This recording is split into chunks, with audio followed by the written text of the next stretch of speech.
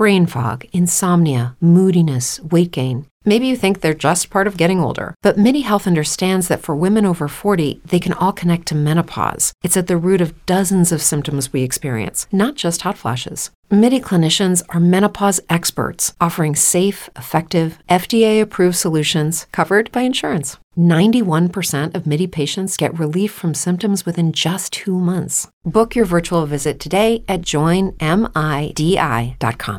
It's true that some things change as we get older. But if you're a woman over 40 and you're dealing with insomnia, brain fog, moodiness, and weight gain, you don't have to accept it as just another part of aging. And with MIDI Health, you can get help and stop pushing through it alone. The experts at MIDI understand that all these symptoms can be connected to the hormonal changes that happen around menopause, and MIDI can help you feel more like yourself again. Many healthcare providers aren't trained to treat or even recognize menopause symptoms. MIDI clinicians are menopause experts. They're dedicated to providing safe, effective, FDA-approved solutions for dozens of hormonal symptoms, not just hot flashes. Most importantly, they're covered by insurance. 91% of MIDI patients get relief from symptoms within just 2 months. You deserve to feel great. Book your virtual visit today at joinmidi.com. That's joinmidi.com.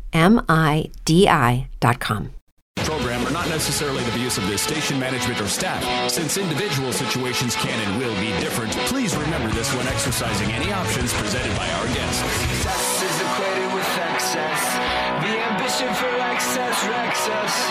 As the top of the mountain becomes the bottom line, where success is equated with excess. This is Care for My Wealth with Mike Pilch and Chris Klein of Capstone Wealth Management, your fee-only investment firm. Now, here's your Care for My Wealth guys, Chris Klein and Mike Pilch.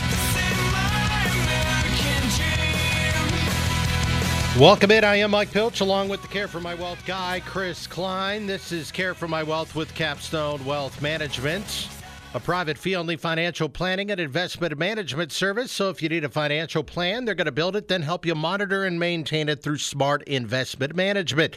To get in contact with them via phone, 866-596-9886, 866-596-9886. Also email them info@careformywealth.com, info@careformywealth.com. I bring in the Care for My Wealth guy, Chris Klein. Welcome into your own show. Hey, thanks for having me into my own show. Boy, what a difference a week can sometimes make. In many ways, and that's certainly the case in the financial and investment world right now. We'll certainly get into that and what he means by that. Also a theory lesson on the Dow, a Dow theory lesson, if you will, that has been proven true for over 100 years. We're going to talk about that. Reasons to be worried, because there's always reasons to be worried. I think the way sentiment is right now, there's a good chance we're going to have a correction coming. Just some changes in the markets and, a lot of that relating to yields right now. So I really don't know where we're going to start, but just talk about, let's start this way. Just talk about some of the strange changes we've seen in the last week. Yeah, so here's what's interesting. I would say, and I think a lot of other people, especially technicians, would say that there's often nothing more bullish about a market or a sector or a stock or something like that than it hitting new price highs, right? And when an index or a sector or an individual position hits a new high, what that's done is clear out that degree of resistance or overhead supply that may have existed from previous weeks or months in that particular thing, index sector, whatever it might be.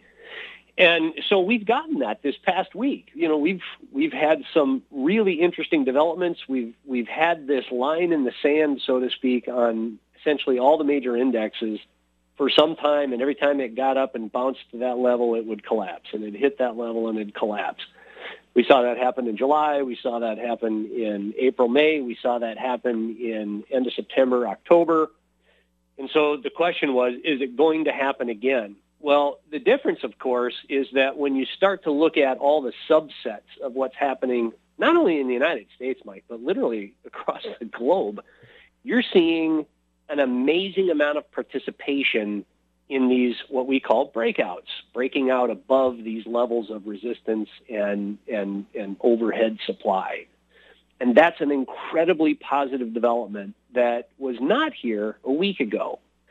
So, we have had and we continue to have certain degrees of trepidation because of things that are happening underneath the surface, but we are certainly getting to the point where we're making some shifts and adjustments in the way we're viewing the health of this market for no other reason than we have seen it break above what have been very, very difficult areas for markets to start trading above. And they're doing it as we speak, and this last week, rather. And then, of course, we've had a couple of days where the markets were flat and maybe down a little, but they didn't fall apart.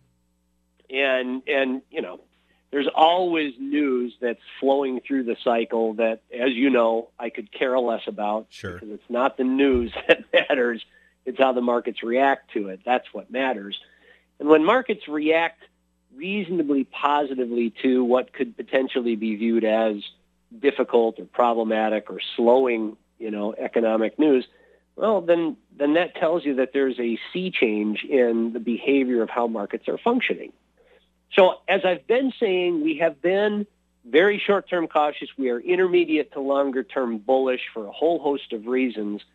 And as I mentioned in last week's show, that short-term trepidation, that short-term cautiousness has caused me to be, less than happy. Right. And it's caused me to be less than happy because the market has gone up in the face of all the things that typically would cause it to want to correct. I mean, when you start to look at sentiment, as you know, is I'll give it the number one element on a short-term cycle that causes markets to gyrate up and down, right? There's nothing like price to change sentiment. When price is really, really high, people get excited, and then price drops, and people get really, really sad. And then market goes up, and then people get really excited, and then, the cycle continues. So when we see extreme fear, we get really excited and bullish, and when we see extreme greed, we get really, really nervous, because it's those kinds of conditions that typically can usher in a very swift kick in the bottom. And let's face it, markets don't crash when everybody's scared to death. That's not how it works. True, right? correct. It's the opposite. The opposite. Markets crash when everybody is euphoric. Now, I'm not suggesting everybody's euphoric at this point, because I don't think that's the case. However, there is an extreme level of short-term greed that's happening in the marketplace right now. And in fact, we haven't seen these levels of current, and I use that term greed loosely, Mike, I guess like a Gordon Gekko, for lack of a better word.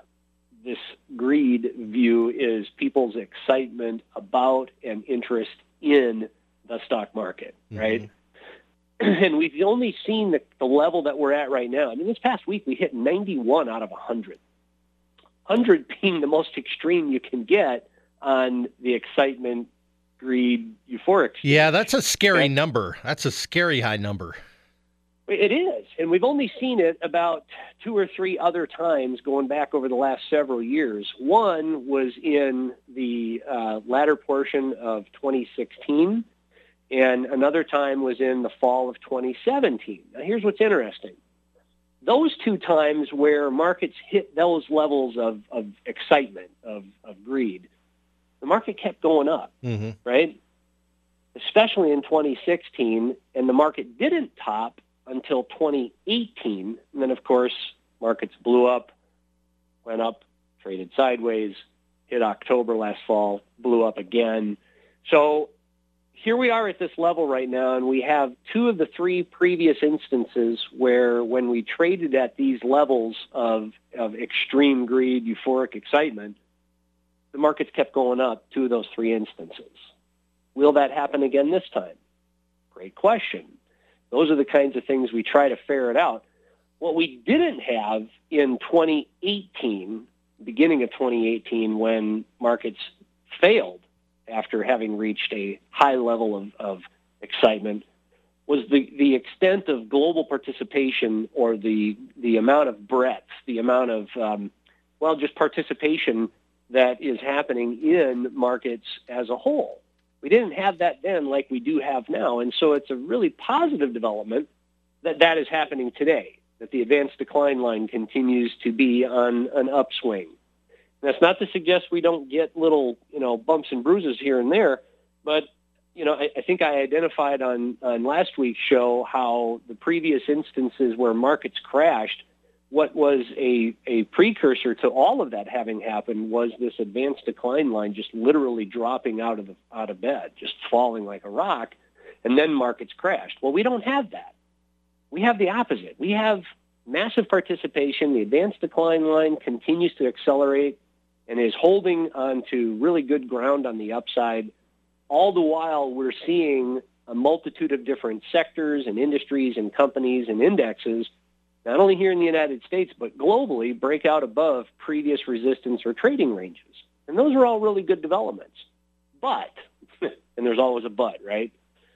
What are the reasons to be worried, if there are any, here within this short-term cycle? And when I say short-term, we're typically talking within, weeks. We're not typically speaking, out Right. 6 months plus. 6 Right. months plus, I still feel really good about. But it's this short-term cycle that has caused us lots and lots of grief. One of our algorithms is still telling us, hey, look, there's still not, the extent of institutional participation that we'd like to see. And so, we've got to manage and massage all that stuff and then ask ourselves, are there other things happening that could potentially be causing major institutions to not want to participate, right? And could it be wrong? Could it be that smart money has got it wrong this time compared to, the retail investor? Well, those are all things that we have to ask ourselves, is it possible? And as we all know in markets, anything's possible. So when I started to really dig into some of this stuff and try to identify, well, what's the good and what's the bad? The good is, of course, all the things that I just mentioned a moment ago about participation and breadth numbers and advanced declines and breaking out above resistance levels and all that stuff that comes with it. The things that are causing me grief are more happening in the bond market than anywhere else, right? And I mean, we have had a sell-off in the bond market, and you can see this. If anyone who is sitting in front of a computer right now and wants a visual, you can go to stockcharts.com and you can open up a picture of what the bond market is doing. And you can look at the long-term bond by entering the symbol TLT, right? That's Tom, Lima, Tom. Okay. And what you'll see is the price having just fallen apart. Well, why? Because yields have gone up tremendously over the past month. And that's interesting. Remember when we were talking about ad nauseum negative interest rates? Slightly. For like a month straight. It nonstop. It just felt like we couldn't get out of the cycle of this. My goodness, what is happening? The whole world is just changing, and that's the way it felt. And here we are, all of a sudden, not only not talking about an inverted yield curve, but not talking about even the possibility of negative interest rates at this point, and at the same time, global bond markets working themselves out of negative interest rates. I think I looked at Germany yesterday, and like a month ago, they were, I want to say 0.75% negative, and as of yesterday, I think they were maybe 0.25% negative. So they're still negative, but nevertheless, that's a huge recovery in a fairly short period of time for an economy that ostensibly has been slowing. Mm-hmm. And has and been again, slowing? Has been, for sure. Yeah, I mean, you look at some of the manufacturing numbers and you just look at a multitude of the other economic data, that, along with a number of different elements that we've seen happening even in the United States, one could make the argument that, yeah, hey, things are slowing down. Okay, I get it. It's funny because we talk about all the holiday shopping. I think I saw a story the other day that people are expected to spend on average $637 for their holiday shopping, which to me is a pretty high number. And that, retail numbers are supposed to be up higher this year. So that's interesting. I think it's setting up for the possibility of a really nice surprise because analysts have been slashing earnings expectations going forward for the next quarter or two. I mean, drastically cutting their earnings expectations, not just kind of trickling them down a little bit. And so if we start to see more and more surprises, then obviously that's just going to add fuel to the growth fire, which would be good for markets. Mm-hmm. Again, it's time will tell as to what happens to that. GDP forecasts continue to come down. Okay, fine. Those are the things that are happening in real time as economists are doing their level best to predict whatever's going on. But as we've said before, you can get economic forecasts all over the map, and you do. If we laid 1,000 economists end to end, they'd all point in different directions, kind of thing. You know what I mean? I do. So we have to recognize that, there's some inconsistency to the data that comes in, but one could certainly make an argument that there has been, and at least till recently, a bit of a slowing that's happening. So nevertheless, we're seeing this sea change happening within the investment marketplace. And on the bond side, we've seen this sell-off. That does matter for equities. I mean, at the end of the day, when we start to look at, who cares about bonds, because some people would look and say, well, bonds are selling off. Who cares, right? Well, it's a bit of a deja vu because that exact same thing happened in October of last year. I mean, the similarity of yields moving higher and then a blowout move to the upside, I mean, that's the same kind of thing that took place. So am I suggesting that it's going to happen again? No. But we have to recognize that last year the move in yields happened in early October, and equities didn't care at first. They just kind of continued trudging along. But then we all know what started to happen on October the 10th. Things really got squirrely. And in the S&P 500 over the past several days have shown a number of indications of indecisiveness. So when you're a technician, you look at a lot of stock charts. And the way you view stock charts can vary from thing to thing. And what I mean by that is there are these things called Japanese candles, and you look at them and they give you an indication of either bullishness, bearishness, indecisiveness, things of that nature. A few days ago, a few bearish candles just kind of threw up on some of these charts while hitting all-time highs. All right, well, that's the sort of stuff that we look at and say, that plays into our short-term thesis that we would anticipate a bit of a sell-off because, well, sentiment has gotten ahead of itself and markets have had a nice little run here, but it doesn't mean we can't be patient and then buy in at lower prices. And then we've continued to see over the last couple of days these indecisive candles show up. Again, similar to what was happening in early October of last year.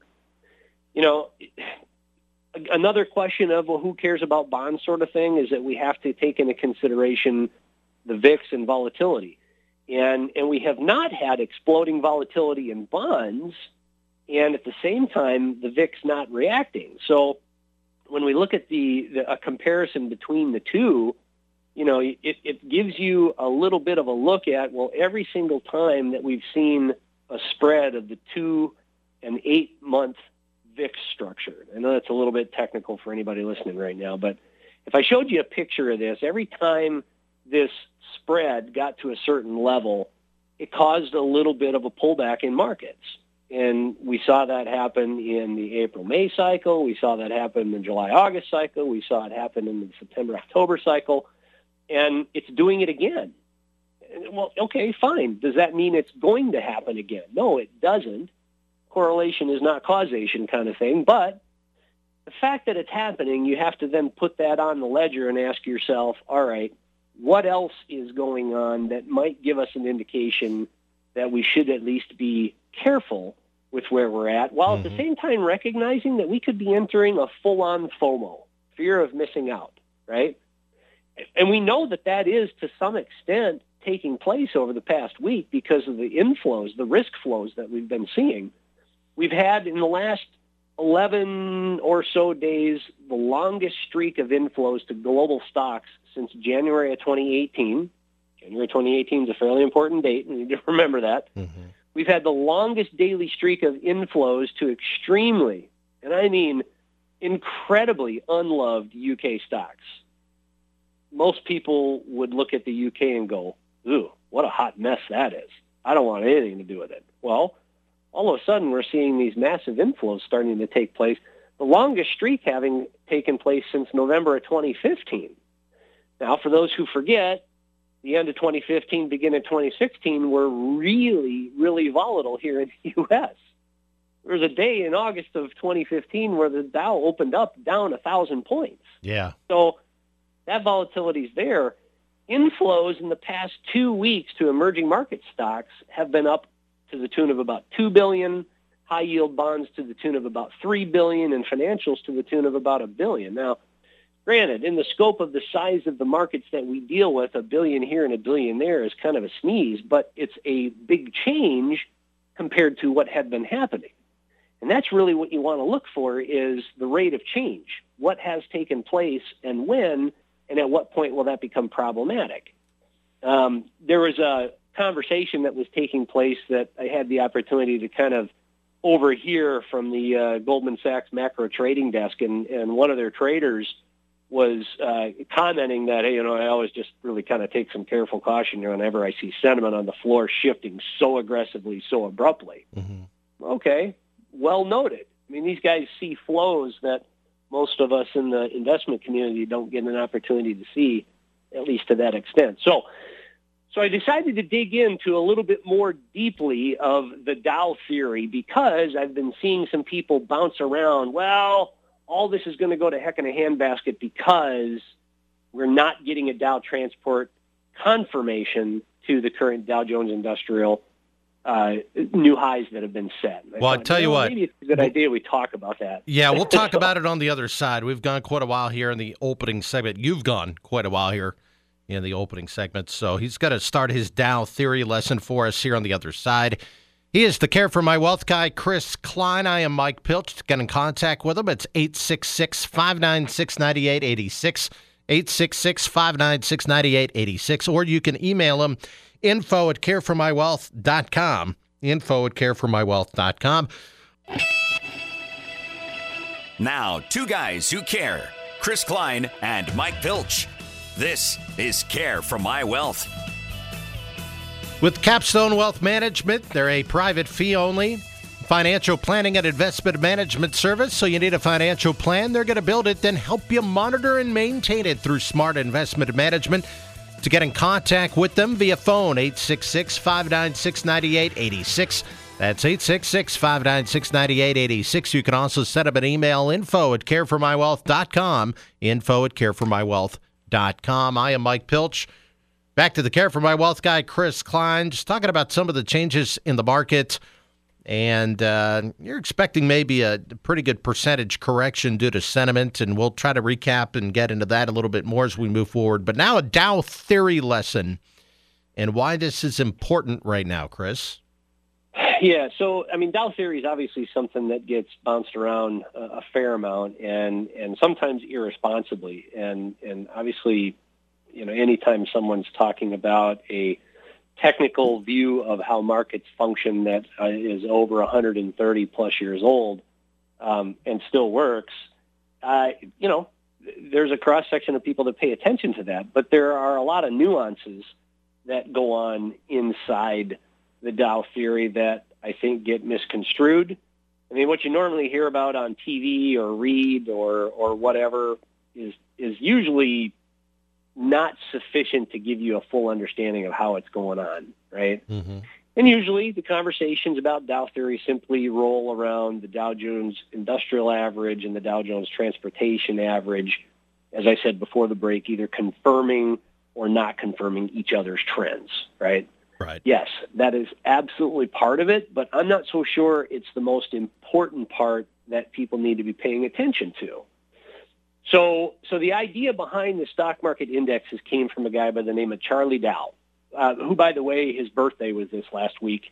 Had he, not been born in 18, whatever it was, I forget. But nevertheless, an odd fun fact is that this past week, which was the anniversary of the birth of Charlie Dow, was the day that the Dow Jones Industrial Average dropped by the least percentage in the history of the index.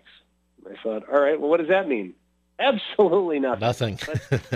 Just in case you're betting somebody for a beer somewhere, hey, now you got a tidbit. At any rate, this guy created the Dow Jones Industrial Average, the companies that produce the goods, and the Dow Jones Railroad Average, which has been renamed, of course, the Dow Jones Transportation Average, but that's the companies that deliver the goods, right? So these two indexes remain a really good gauge of the overall health of the stock market, and it pays to pay attention to them. And the idea is that when one of the two indexes makes a new closing high within an uptrend, the other one should too, or it should do it within a fairly short period of time, days or weeks, right? If it doesn't occur and only one of the indexes makes a high while the other one diverges or drops, well, then you get something that would be viewed as a warning flag about the ongoing trend. It's the same thing on the way down, right? If we were to reverse it, if one of the two brain fog, insomnia, moodiness, weight gain. Maybe you think they're just part of getting older, but MIDI Health understands that for women over 40, they can all connect to menopause. It's at the root of dozens of symptoms we experience, not just hot flashes. MIDI clinicians are menopause experts, offering safe, effective, FDA-approved solutions covered by insurance. 91% of MIDI patients get relief from symptoms within just 2 months. Book your virtual visit today at joinmidi.com. Dow Jones averages is making a new low within a downtrend. Well, the other one should be confirming that at least relatively soon after that low happens. Yeah. If it doesn't, it just gives you a heads up that, well, maybe something could be changing. And so if we're in a bear market and if we're following these indexes and we're seeing them make new lower lows and lower highs, that's the confirmation of a downtrend. And then if all of a sudden one of them doesn't make a lower low, well, maybe something's going on that we could find ourselves in a confirmation of a reversal at some point. And, there's lots and lots and lots of examples out there. But if, again, someone happens to be listening today and they're sitting in front of their computer and they want a really good, quick example, all you got to do is go back to the .com implosion that took place back in 2000. And the Dow Jones Transportation Average was making a lower low into March of 2003, while at the same time, the Dow Jones Industrial Average was getting a higher low. And so you had what we called a bullish divergence. And it was just simply evidence of a change in trend that was likely taking place. It wasn't a reversal. It's just a change. But it's a change that you have to pay attention to see if whether or not a reversal then ultimately happens. So once both of the indexes broke out above their bases that had been kind of been in place since May of that year. Again, we're talking about 2003, 2002 timeframe when markets were bottoming out from what was at that time the worst bear market we had seen in a generation, right? What it did is it signaled that the trend was changing and that more likely than not the trend was now up, which would give an investor an opportunity to be more aggressive, right? So if you rewind that just a few years prior, obviously you could see what happened in early 2000, right? I mean, if you took a look at a picture of the Dow Jones Industrial Average or the Dow Jones Transportation Average back in early 2000, what you'd start to see was a marketplace that was closing in on all-time highs. In fact, the Dow Jones Industrial Average made an all-time high like in the summer of 1999. But yet, if you looked at the Dow Jones Transportation Average, it was already down like 16% from its recent highs, which were set in late 1990 or May of 1999. Well, now, wait a minute. Holy cow, we've got a pretty monster signal that's taking place. That was not a small divergence. You got one index at an all-time high and the other one down 16%. If you look at January 14th of 2000, that's when the industrials made their all-time highs, okay? The transports, again, were already well on their way towards a bear market. That divergence took place almost 2 months before the historic peak in the NASDAQ. Now, why is the NASDAQ important? Because this Dow theory was waving all sorts of flags, waving all sorts of warning signals saying, hey, something's not right. Well, in case people forgot, the NASDAQ crashed 78% from its all-time highs in the .com, implosion. Now think about that, 78%. What people, I think, sometimes get wrong with respect to Dow theory is that they sometimes feel that because it's so old, it can't work anymore. Like, oh, boy, Dow theory. Right. That's crazy. I don't look at that. What they also sometimes, I think, get mixed up is the fact that they're not buy and sell signals. It's just simply a tool to to help you to identify the direction of the underlying trend, right? And also, the Dow Jones Utility Average, which is not part of Dow theory, it didn't exist when Mr. Dow was writing his editorials in the Wall Street Journal, because he'd write about it on a daily basis. We do look at this stuff, and you know, now that you have these things, you can look at them on a regular basis and give you an idea of what's happening, and they're all included in something called the Dow Jones Composite Average, which, of course, you'll probably want to look at again and again and again. So there are a lot of Dow theory tenets, and those who have studied the work of Charles Dow for lots and lots of years will come to understand that it's really quick and easy to become confused about how to use this stuff. And as I said, I think one of the easiest things that people get wrong is the use of it for an intended to give them a buy or a sell signal, when it's not intended for that. It's just intended to identify a trend.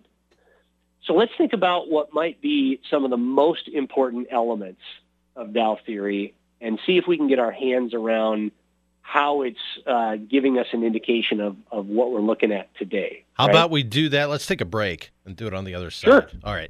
Yeah. Well, Chris will dive into that on the other side. He is the Care for My Wealth guy, Chris Klein. I am Mike Pilch. Now, Capstone Wealth Management, they're a private fee-only financial planning and investment management service. So if you need a financial plan, they're going to build it and help you monitor and maintain it through smart investment management. Get in contact with them via phone, 866-596-9886. 866-596-9886. You could email them, info@careformywealth.com, info@careformywealth.com. This is Care for My Wealth with Capstone Wealth Management. He is the Care for My Wealth guy, Chris Klein. I am Mike Pilch. This is, well, as the voice man said, Care for My Wealth with Capstone Wealth Management, a private fee-only financial planning and investment management service. So if you need a financial plan, they're going to build it, then help you monitor and maintain it through smart investment management. To get in contact with them via phone, 866-596-9886, 866-596-9886. Also send them an email, info@careformywealth.com, info@careformywealth.com. Now, we've talked about the changes in the market really relating to yields, a correction that's probably expected due to sentiment, maybe 2 to 5% here, but we're getting into Dow theory. Now, this is something that's roughly 130 years old, but it's still relevant and still plays true to today. So don't just say to yourself, it's old, I don't care about it. Well, this is still, a theory is around till it's proven wrong. And, that's literally the definition of a theory, and it is yet to be proven to be wrong. It is still something you've got to pay attention to, Chris. So dive into that. Tell us why we need to know it and what it means. Yeah, and one of the most important elements of investment management is to utilize multiple tools, right? I don't know anyone in this business that uses one tool only, and just relies on it completely. You have to view markets on a constant changing nature basis, and your tools have to help you to identify certain things that are happening in plain sight and certain things that are happening under the hood. Now, some of the things that happen in plain sight that unfortunately get overlooked, and you wouldn't think that that's possible. But number one, just identifying what the trend is. Mm-hmm. Are you in an uptrend? Are you in a downtrend? Or is there no trend? Uptrend simply means higher highs and higher lows. Downtrend simply means lower highs and lower lows. And a sideways trend just means that it's range bound. It just bounces up and down sideways and doesn't do much, right? There have been lots and lots and lots and lots of participants, sectors, industries, individual companies in the markets who have for basically 21 months been in this sort of a range-bound factor that have recently, as in this last week, broken out above that range. So it's an interesting development that sometimes gets very easily overlooked. The other thing that gets overlooked all the time is looking at these trends in multiple time frames, daily, weekly, monthly, right? Mm-hmm. You might look at something that is trending in an uptrend on a daily basis, and then you look at it weekly and go, oh, good grief, it's been range-bound for 5 years. Well, that gives you an indication that if it does break above that range, it's going to be a really powerful move. The the term that I was always taught is that the longer the trend, right, the longer the base, the higher the space. I've heard that term used before. Yeah. So we have to take into consideration whether or not there are maybe secondary trends inside a larger trend, and you can't do that if you don't look at it on multiple time frames. What you have to do is you got to get rid of the noise, and the noise always happens on the shortest term cycles. You'll see people throw around on Twitter and the internet and stuff like that minute charts and hourly charts and all that. All right, well, that's fine if you're a day trader, which, oh, by the way, encompasses maybe one bajillionth of a percentage of the investment population. Yeah. There's not a lot of day traders out there. It's a dangerous game. Anyone doing it is really potentially putting themselves in harm's way. And if they've been doing it successfully for more than 2 years, God bless them, because it is a tough game. So you have to look at the stuff that gives you an indication of quality of trend, and you got to discount the noise.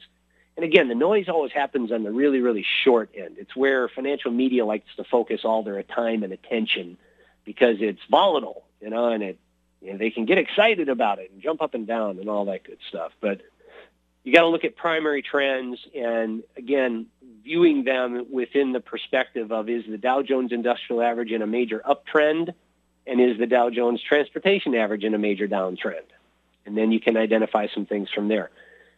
We got to remember that the averages discount everything. Collectively, investors around the world dictate price action. Mm-hmm. When you take everything that is known around the world, whether fundamental, economic, whether from the sell side, from the buy side, whether it be retail, price has discounted it all.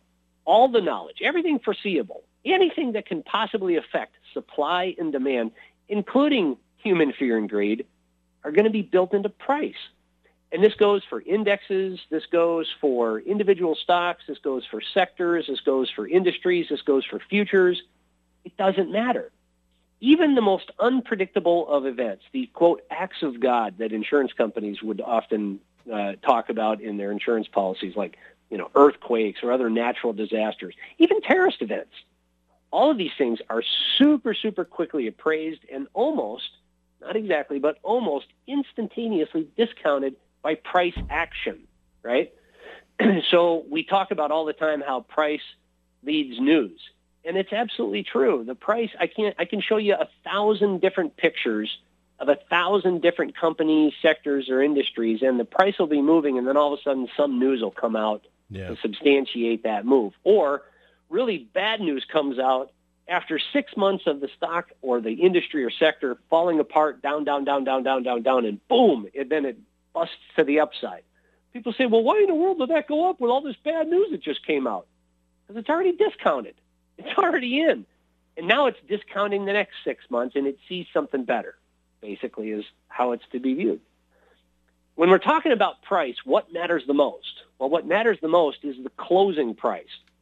Now, when you think of Dow theory, since that's the subject we're talking about, it doesn't care about extreme highs and lows within a given day. Dow theory cares even less about what happens in the pre-market or after-hours trading, which everybody gets all revved up about in earnings season, because they want to see, well, how's that company going to open up now that it busted earnings or it fell apart or it's being sued or, you name it. Mm-hmm. Dow theory could care less about intraday, pre-market, post-market moves. It's the close that matters. All that other stuff is just noise, and it's noise that can be seen within those minor trends that I talked about earlier of the hourly or even the minute-by-minute type focus that you'll hear on the news cycles of financial press. It's all noise, and so those people who get paid to make noise are the ones who pay most attention to that sort of stuff. It's their job to just, at the end of the day, make up reasons for why something's going up or down during the prior couple of hours or minutes before something opens. And honestly, I don't know if they have any idea. I don't have any idea.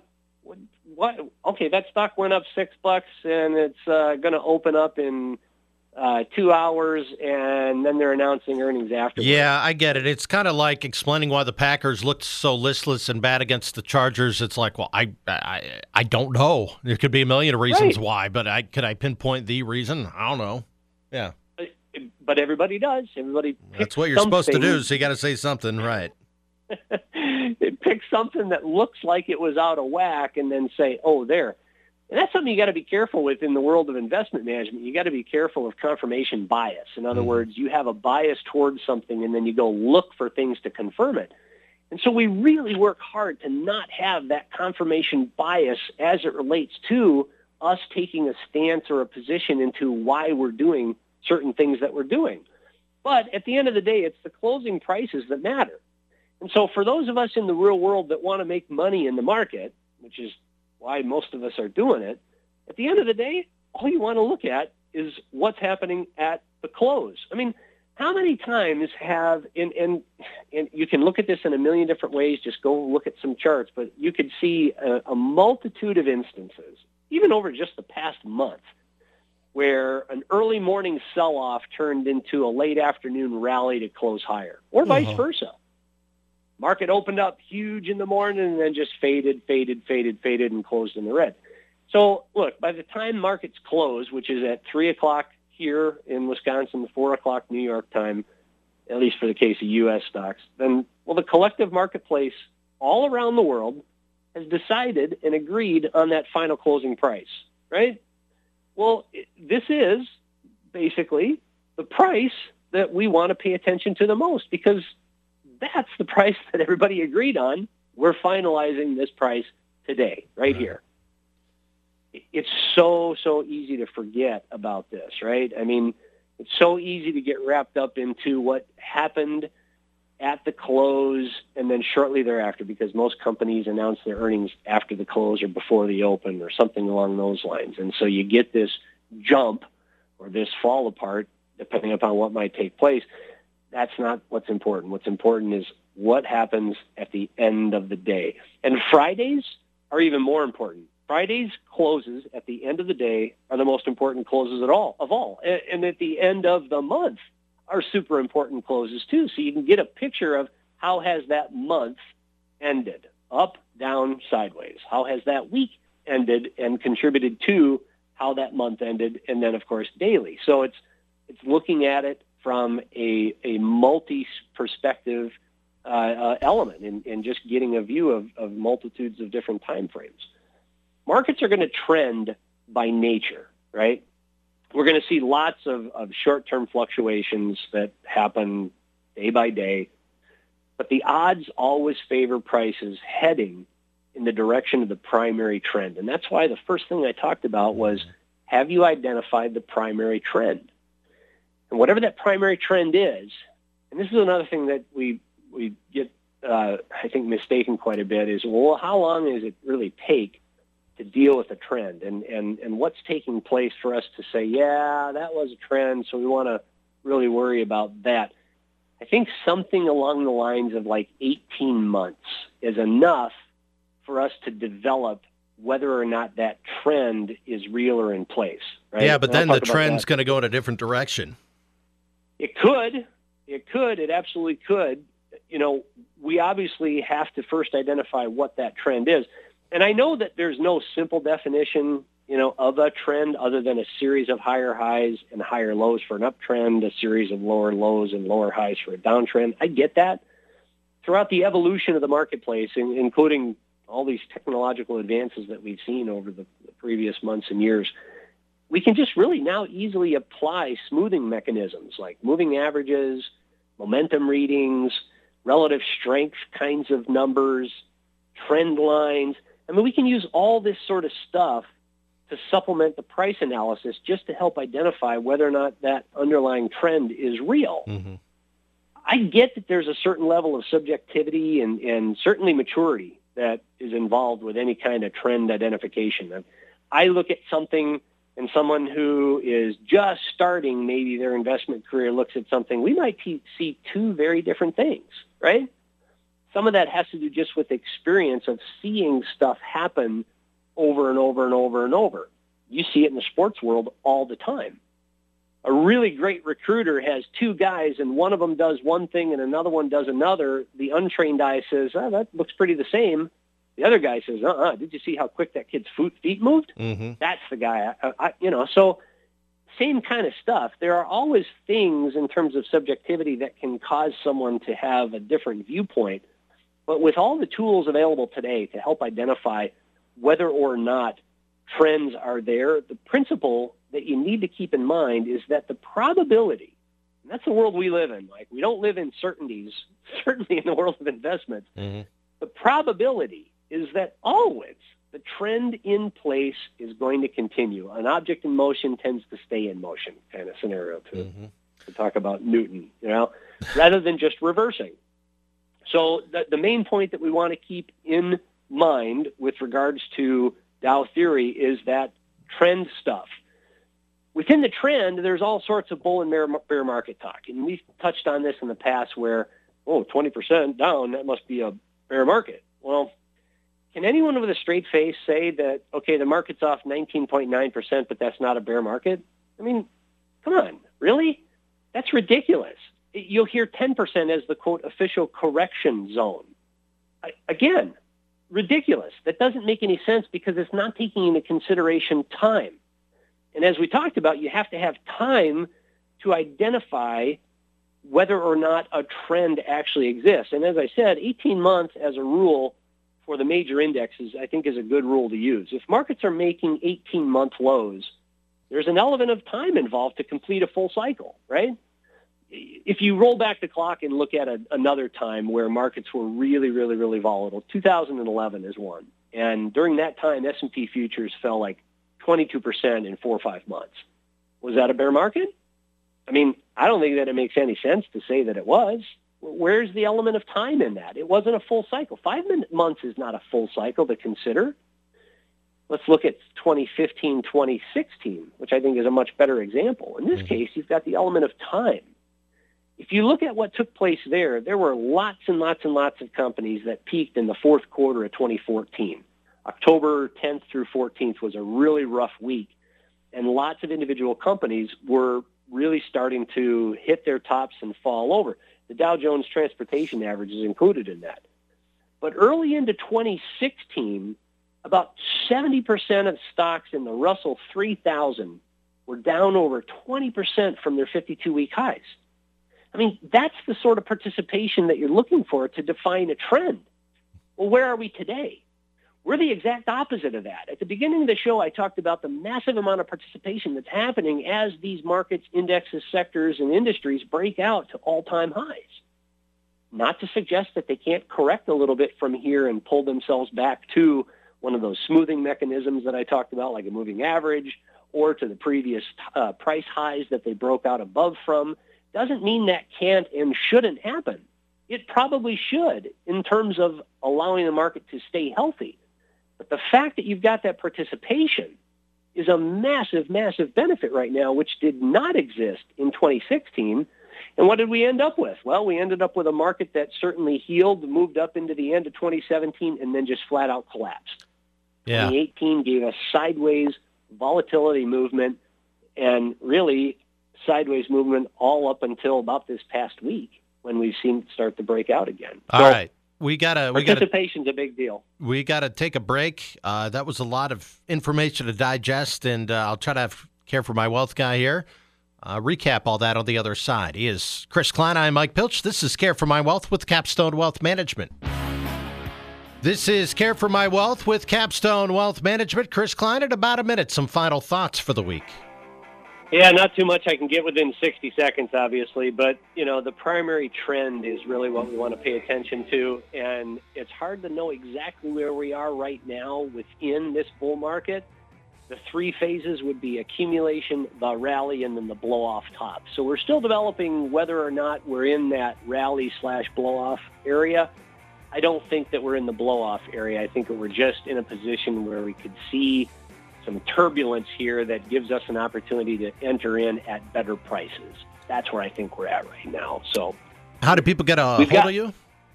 Yeah, so you can reach us toll-free, 866-596-9886. You can email me, info@careformywealth.com. If you want to email me right now and just ask for the 6 major tenets of bull and bear markets, I will give you exactly what Charlie Dow said and how he viewed it and how he used it. So you can email me, careformywealth.com and ask for the bull and bear market tenets from Charlie Dow, and I'll make sure you get that. Talk to you in a week.